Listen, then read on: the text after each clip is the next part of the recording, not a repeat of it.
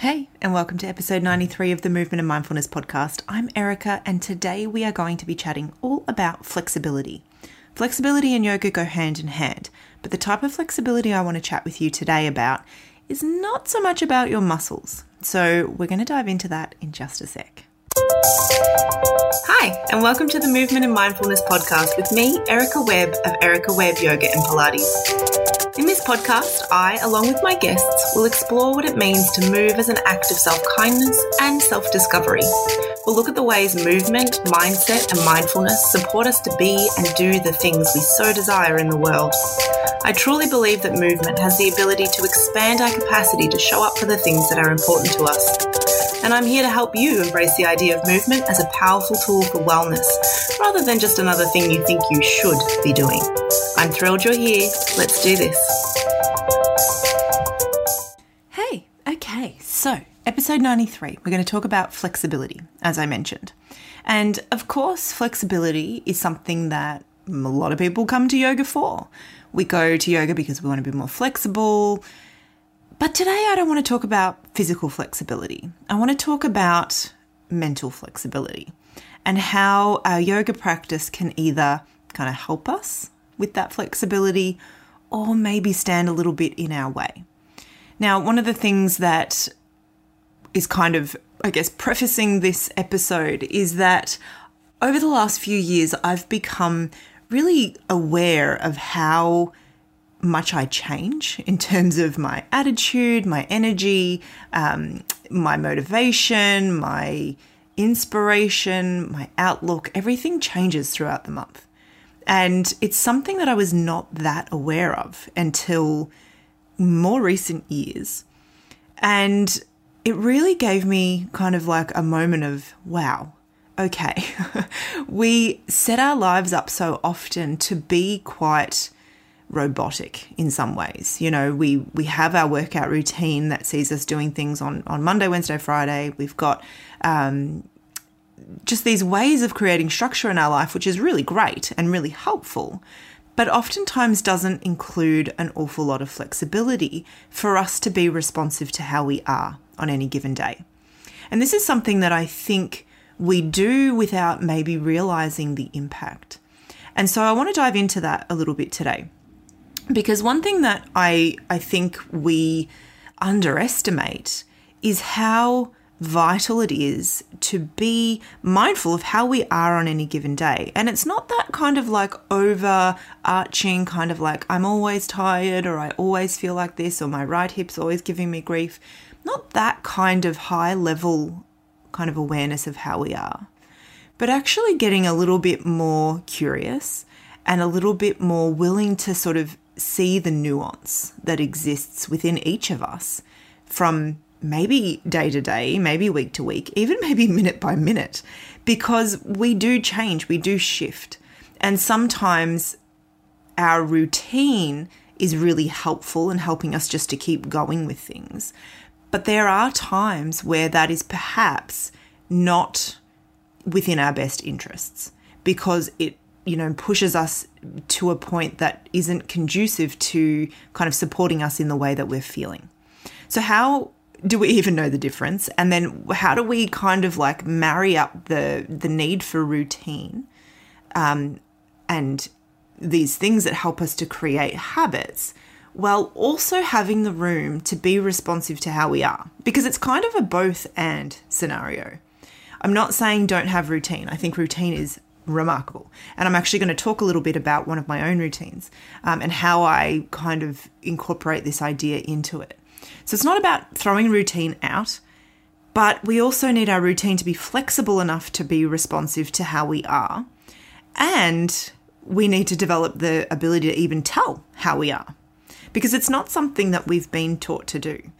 If you think about it, you know, when somebody says to you, hey, how you going? What is your default answer? Fine. Yeah, good. Not too bad. You know, it's just something fairly unrepresentative usually of how we actually are. To be fair, when someone says, how are you, in a kind of very passing way, most of the time, they're not actually digging for information. It's, you know, unfortunate that is usually just a greeting of sorts. But we're so used to skimming over the surface of how we really are that we don't even give ourselves the opportunity to feel into it. So I think one of the key things here is to recognize that we are complex. We are not, I think one of my friends, Jordana Adelstein, actually did a whole podcast interview about you are not a robot. And I love that terminology. You are not a robot. You are not predictable in the way that a robot would be programmed to be. But when we look at ourselves like robots, we can be quite punishing toward ourselves because, you might be in a state that really requires you to do something very different, but your kind of robotic routine asks you to do something that, might well be injurious to your current state. But we're just not able to get that information from ourselves because we're not used to looking for it in that way. So I want to give you an example because, examples are very useful.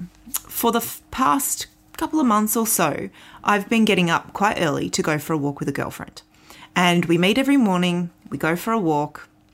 We very rarely miss a day, and we're just doing this sort of 4 days a week. So we don't do the weekends, we don't do the morning that I teach early. We meet about 4 days a week and we walk for about an hour together in the morning. I love this routine. I love it. I love walking in general. I love walking with a friend. And I love the fact that it is predictable because it helps me to keep showing up for myself.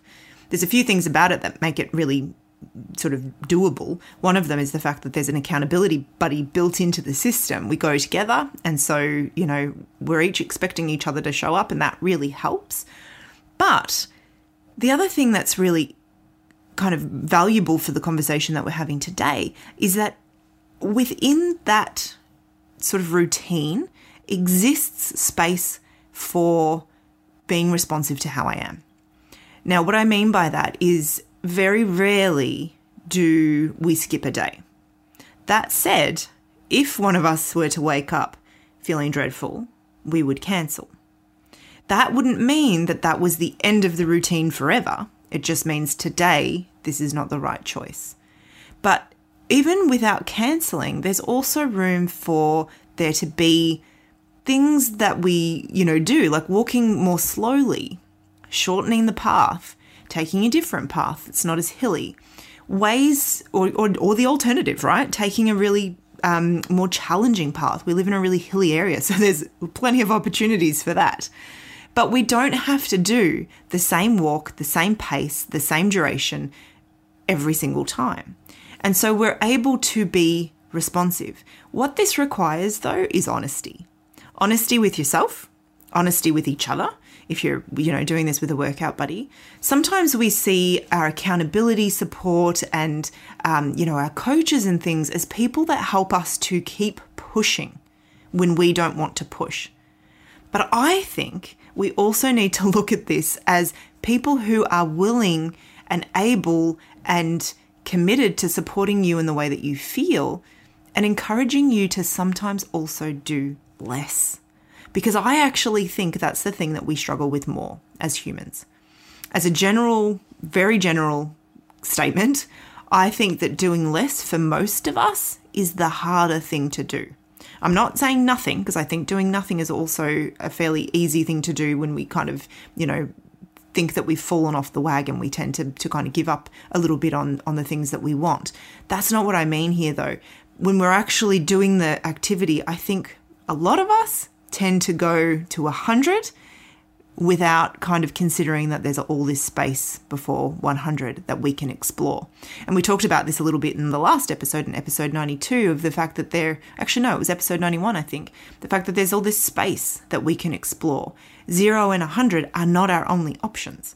And so creating this flexibility for ourselves, that means, yes, we can work within the structure of our routine. But knowing that let's move on from the walking example back to the yoga mat. Let's just say that you have, an hour carved out for your yoga practice and you've been following a routine that feels quite strengthening and vigorous potentially and maybe a little bit challenging, and you land on your yoga mat and you're like, you know what? I've not got a lot in me today for this. And the kindest thing to me feels like not that. It feels like something else. It doesn't mean we have to give up our hour on the mat that we've carved out, but we do have to have the flexibility to be able to say, okay, how can I just modify this or change this or, change something about this to meet my needs today? That is not failing. That is truly, I think, the definition of a more advanced practice. Showing up for the sake of showing up and pushing yourself to do the thing that doesn't feel good is not, gold star worthy. Showing up for yourself is, but having the flexibility and the willingness and the confidence and the, almost humility, I suppose, to change it, to be what you need it to be on any given day is so important. The alternative, to this as well, like the opposite, not the alternative, the opposite to that is true too. Maybe you've sat down on your yoga mat ready to do a really chill practice. I was going to say something else there, but you lay down, you're like, I am going to roll around on the floor and this is going to be the, calmest practice that I was going to do all week. That's what's in my schedule. And then you lie down and you're like, but I've got all this energy that I need to burn. Don't suffer through a practice that doesn't meet you where you are. Have enough tools in your tool belt to be able to say, this is how I can be responsive to what I need today. If we come back to the walking example, on those days where it's like energy and, feeling strong and feeling resilient and feeling robust, like let's walk faster, let's walk up some more hills, let's do these things. There is so much room for nuance. And I think that is the kind of flexibility that we really want to develop through our practice. Yes, we want to feel good in our body as well, but I think that having that mental skill to be flexible gives us so much more capacity to access the truth of how we are, the truth of how we feel, the truth of what we need. And that is invaluable. Don't you think? I just think I spent so much of my life feeling like in order to be good enough, my practice had to look a certain way. I had to punish myself to, just kind of like do it to do it, not do it to necessarily feel the way that I wanted to feel. And this isn't, necessarily completely just in relation to a yoga practice, although I know I've done it there before too. But at the gym as well and all these places, I'm so grateful for the fact that, as I've gotten older and as I've gotten more information and as I've been willing to kind of lay down my perfectionism around these things, that I now really give myself permission to work with where I'm at on any given day. And that means that my practice looks really different from day to day. And my walking looks different from day to day. And my approach to everything varies. Some days I just knock out so much work and I feel like inspired by that and invigorated and I could take on the world. And then other days I'm like, how do you write an email? What do I do next? We have to just be willing to work with what we've got, because when we push ourselves to say, well, this is not how it should be, we don't give ourselves any room to be how we are. And I think that there's this very careful dance that happens, this very, it's intricate, this dance between commitment to ourselves, continuing to show up for ourselves, even when we don't feel like it, but doing it in a way that is non-punishing, that is responsive to what we need and how we feel, and the direction that we want to move in as well, always moving towards how we want to feel. And I think that is one of the best guiding principles, because it takes into account where you are and where you want to go and allows you the space and the moment to sort of decide, like, what's the best way from here to there? What is the thing that I think is going to lead me in that direction? So there's our flexibility practice for the week.